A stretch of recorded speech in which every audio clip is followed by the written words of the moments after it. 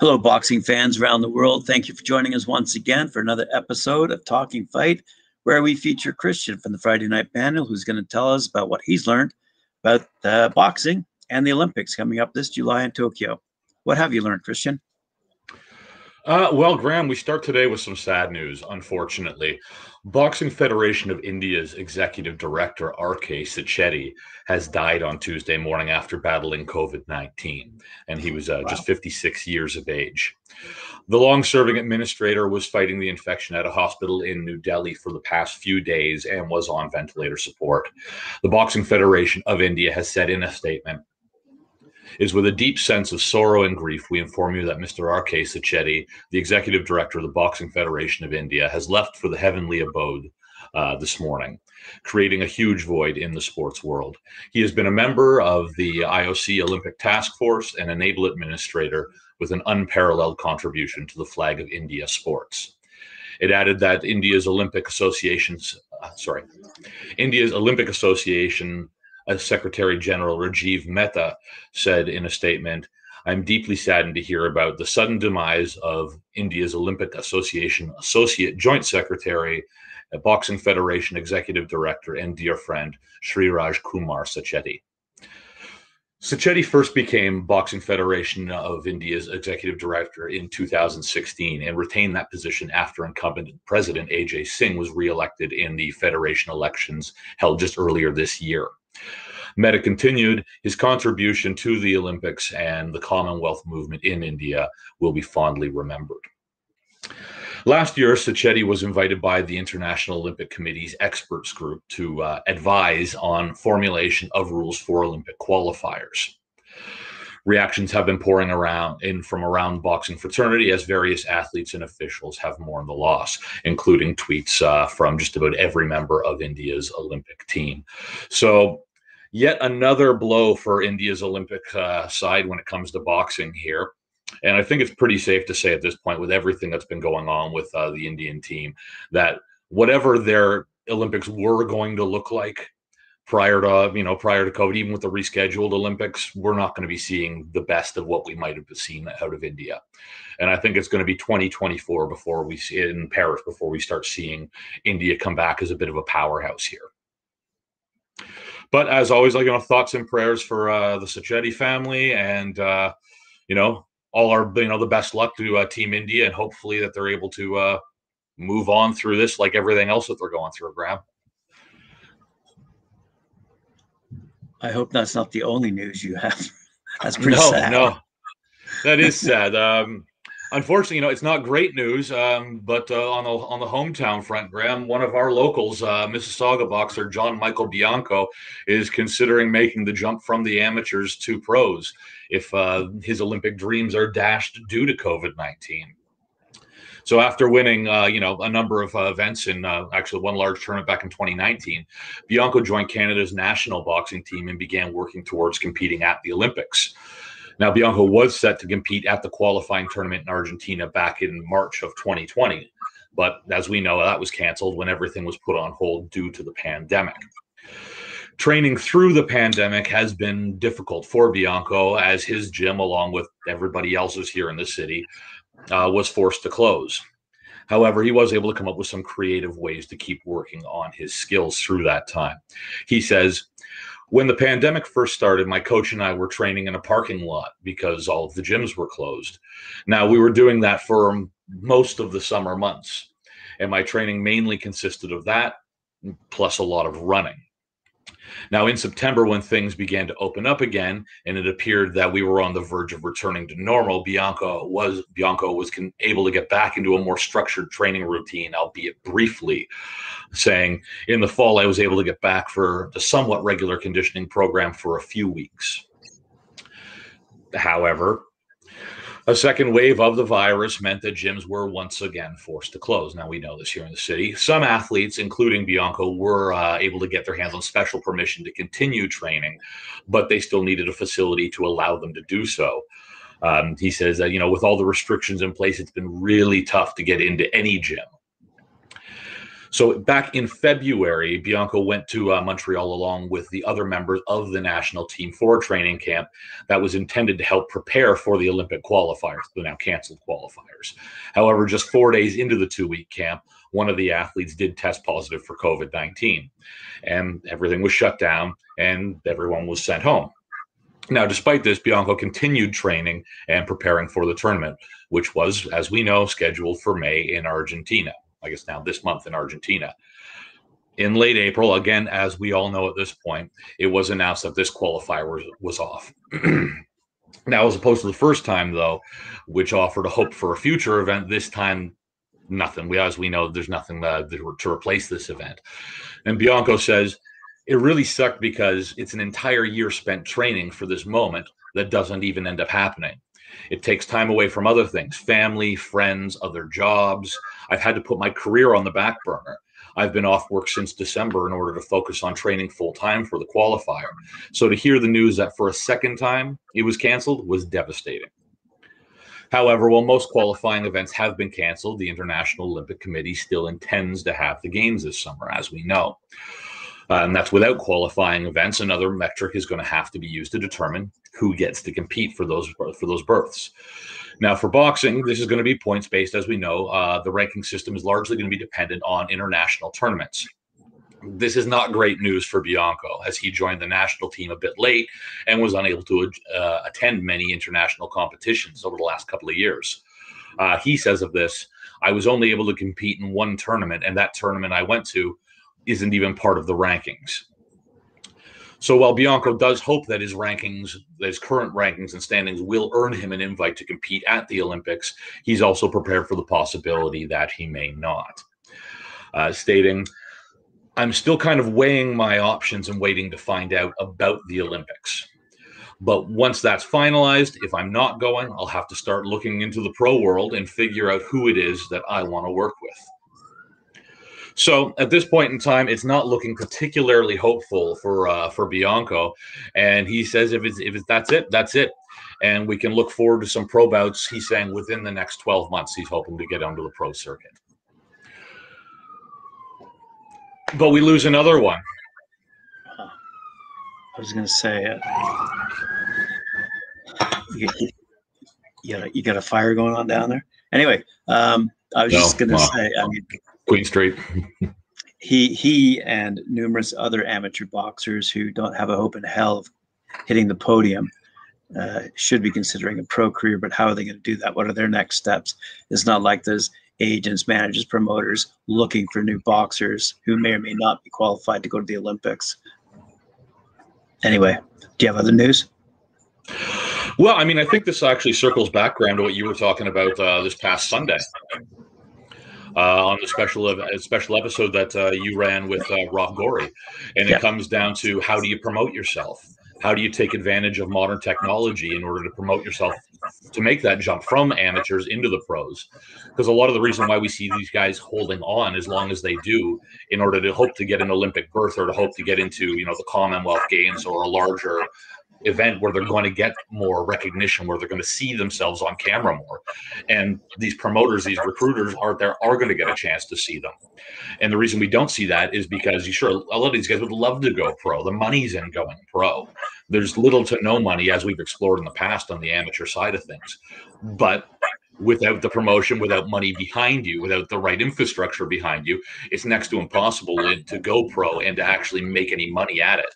I mean, Rob put out a great statistic on Sunday saying, what was the percentage of boxers making over $2 million a year? 0.001 or something. Exactly. Exactly. And then, you get rid of the guys even making $1 million. It's 90% of the boxers are taking home 10% of the money in the pro game. So it's all about how do you promote yourself, and that's where these large international tournaments come into play. So it's heartbreaking for these guys.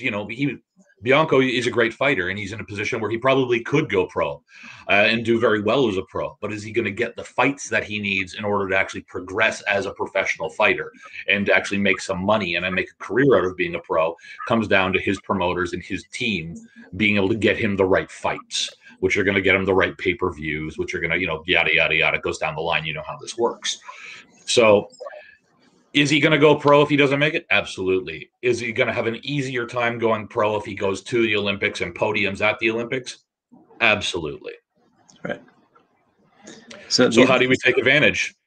I hear there's a website where boxers can upload their information. Yeah, absolutely. Anyone out there, boxer in the sport of boxing, just go to talkandfight.com and upload your profile. But it's interesting and the difference fight footage. Yes, and now you can upload fight footage, your own, whether it's your uncle sitting there with his iPhone. Go ahead. What the heck happened to your screen? Anyway, I was just my light. Sorry. I was just going to say the difference between the amateurs and the pros in making that decision is this, in my humble opinion. At the amateur level, you don't really choose. There's no matchmaker sitting there choosing who you're going to fight. You know, you're going to a tournament and you're squaring off against the best of the best from other countries, okay, in your weight class, okay? Unless it's Rio. But in the pro world, as we now know, there are such things as journeymen and or tomato cans who basically pad your statistics to enable you to become that 10-0 fighter and to be then taken seriously by those in the industry. And there, I think, is the major difference between, hey, I'm an amateur, I may or may not go to the Olympics, I may or may not succeed, because I don't really know who I'm going to be fighting. I might lose, okay? Versus going pro, and you can't fight every month. So you're only going to have, 3 or 4 fights. I mean, back in the old days, it was a lot different. But due to parameters now, mainly health concerns, you've got 3 or 4 fights a year. So it's going to take him 2 or 3 years to get that 10-0 record he so desires in order to become that series contender, even if by then he's making money, which I doubt. Okay. Well, this is how do you become, how do you not become that guy who's just padding out somebody else's statistics? It's like, yeah, you're a pro fighter, but you're just, to your point, just padding out somebody else's statistics if you don't have the right team behind you. Right. And I think, this is the balance between, say, the programs we have available in Canada and England versus those that are available in other developing nations, which may or may not match our level of expectation in terms of professionalism. So are we able to... It's not even just the professional, it's money. It always comes back to money. It's a matter of we can afford to send our elite teams around the world to different tournaments. That's what I'm saying. So there's a level of professional administration that we have as a backbone that supports these amateur athletes. It's a whole different kettle of fish when you get into those professionals in the professional sport who are in it for the money. So they only want to sign those fighters who they've already seen go through that ring, attain that level of 10-0, 12-0, of which 9 were knockouts. I mean, do we ever look, other than Mike, at knuckle up, looking at who the heck they're fighting and how they got that 10-0 record? Realistically, I'm telling you, good for him. If he turns pro, good for him. But good luck to him, is what I'm saying. And Big T makes a point, and I think we mentioned it earlier. Commonwealth Games would fall under the same category as one of these major international tournaments. Things like the Commonwealth Games, things like the Pan American Games, Southeast Asian Games, any of the major AIBA tournaments, world tournaments, things of that nature. But these are where these guys get their start before they go pro. And if you can medal a whole bunch of times at these international tournaments, that's going to go a lot farther to getting you these pro fights when you do make that transition. Or should I say professional fights of consequence, where you're not going, sorry, you fought who? Who was that? Right. And as with any other talent-based industry, whether it be music, film, fashion, there's not enough professional managers, agents, and promoters out there to support the number of trained men and women who can transition from, let's say, the amateur, I'm doing something I just love to do, to being paid to do it. Because again, I'm addressing comments made by Big T. I mean, it's easy to say, get a manager, get an agent, but these guys are ruthless when it comes to their decision-making process as to who they're going to represent, who they're going to spend their very valuable time on. As we all know, in the talent-based industries, it's a pyramid-based structure. We pointed it out on Sunday. You've pointed it out again today. It's not going to be easy for this young man to jump from, oh, I'm just going to turn pro. Well, good luck to you, sir. Yeah, again, he might win his next 10 fights, but they might be, there might be no money in those fights whatsoever, or very little. The purses, This is what I'm saying. So, big decision. Big decision. So hopefully his rankings carry him through to Tokyo. He's not off the table yet. Bianco's not completely off the table yet. It's just, but we're waiting to find out what's going to happen with him. We haven't seen the entire card for North America, what that's going to look like as of yet, but we will let you know as soon as we have a finalized team for here, as well as, obviously our friends in Great Britain, the Americans, the rest of them. Once we have some finalized national teams, we'll be taking a closer look at who's going to be actually attending this tournament. A super good example would be the Nigerians. We here at Talking Fight get contacted by Nigerian boxers all the time, and they're telling us how great they are, but they don't have the same level of communication between the administrators in Nigeria and the administrators in other countries to set up those big bouts that they're entitled to. Well, in their opinion, they're entitled to. So, there's a good example where you've got a huge nation, huge population of boxers, yet do they get the recognition they deserve? In their opinion, they don't get that recognition because they aren't able to fight well, with the exception of a couple of recent fights where we saw a couple of Nigerian boxers do incredibly well, who were featured on our knockout episode on Sunday, a couple of Sundays ago. But anyway, I digress. This is supposed to be about the Olympics. I apologize. We're getting a little bit off topic here. No, not really, but that's it then. That's it for me. I'll shut up. No, and that just about does it for me today as well, Graham. We'll obviously scan the headlines in the morning and see what we come up with. So hopefully something a little bit more positive. Hopefully an announcement saying that Bianco is going to get his Olympic berth, and I'll keep you guys posted on that, like I said, and we'll go from there. It'll be interesting one day to see answer me this. Is there a listing right now of qualified Olympic boxers who have that berth? Well, depends. I mean, in Africa, yes. In Asia, Oceania, yes.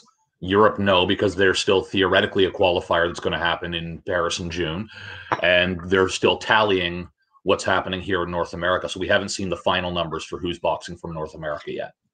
So we haven't seen the National Olympic Committees haven't all weighed in with their announcement as to who they're sending. So the IOC may have been in touch with the Canadian Olympic Committee, for example. They haven't released their final numbers yet, if they have been in touch. I don't think those announcements have been made yet, though. All righty. Well, that wraps us up for today then. Thank you. My goodness, the comments are coming in fast and furious. Thank you very much, guys. Have we addressed everything? I think so. I think we've addressed all your issues. And thanks very much for the report, Christian. Appreciate it. Big T, Christian and I spent a lot of time in Ghana.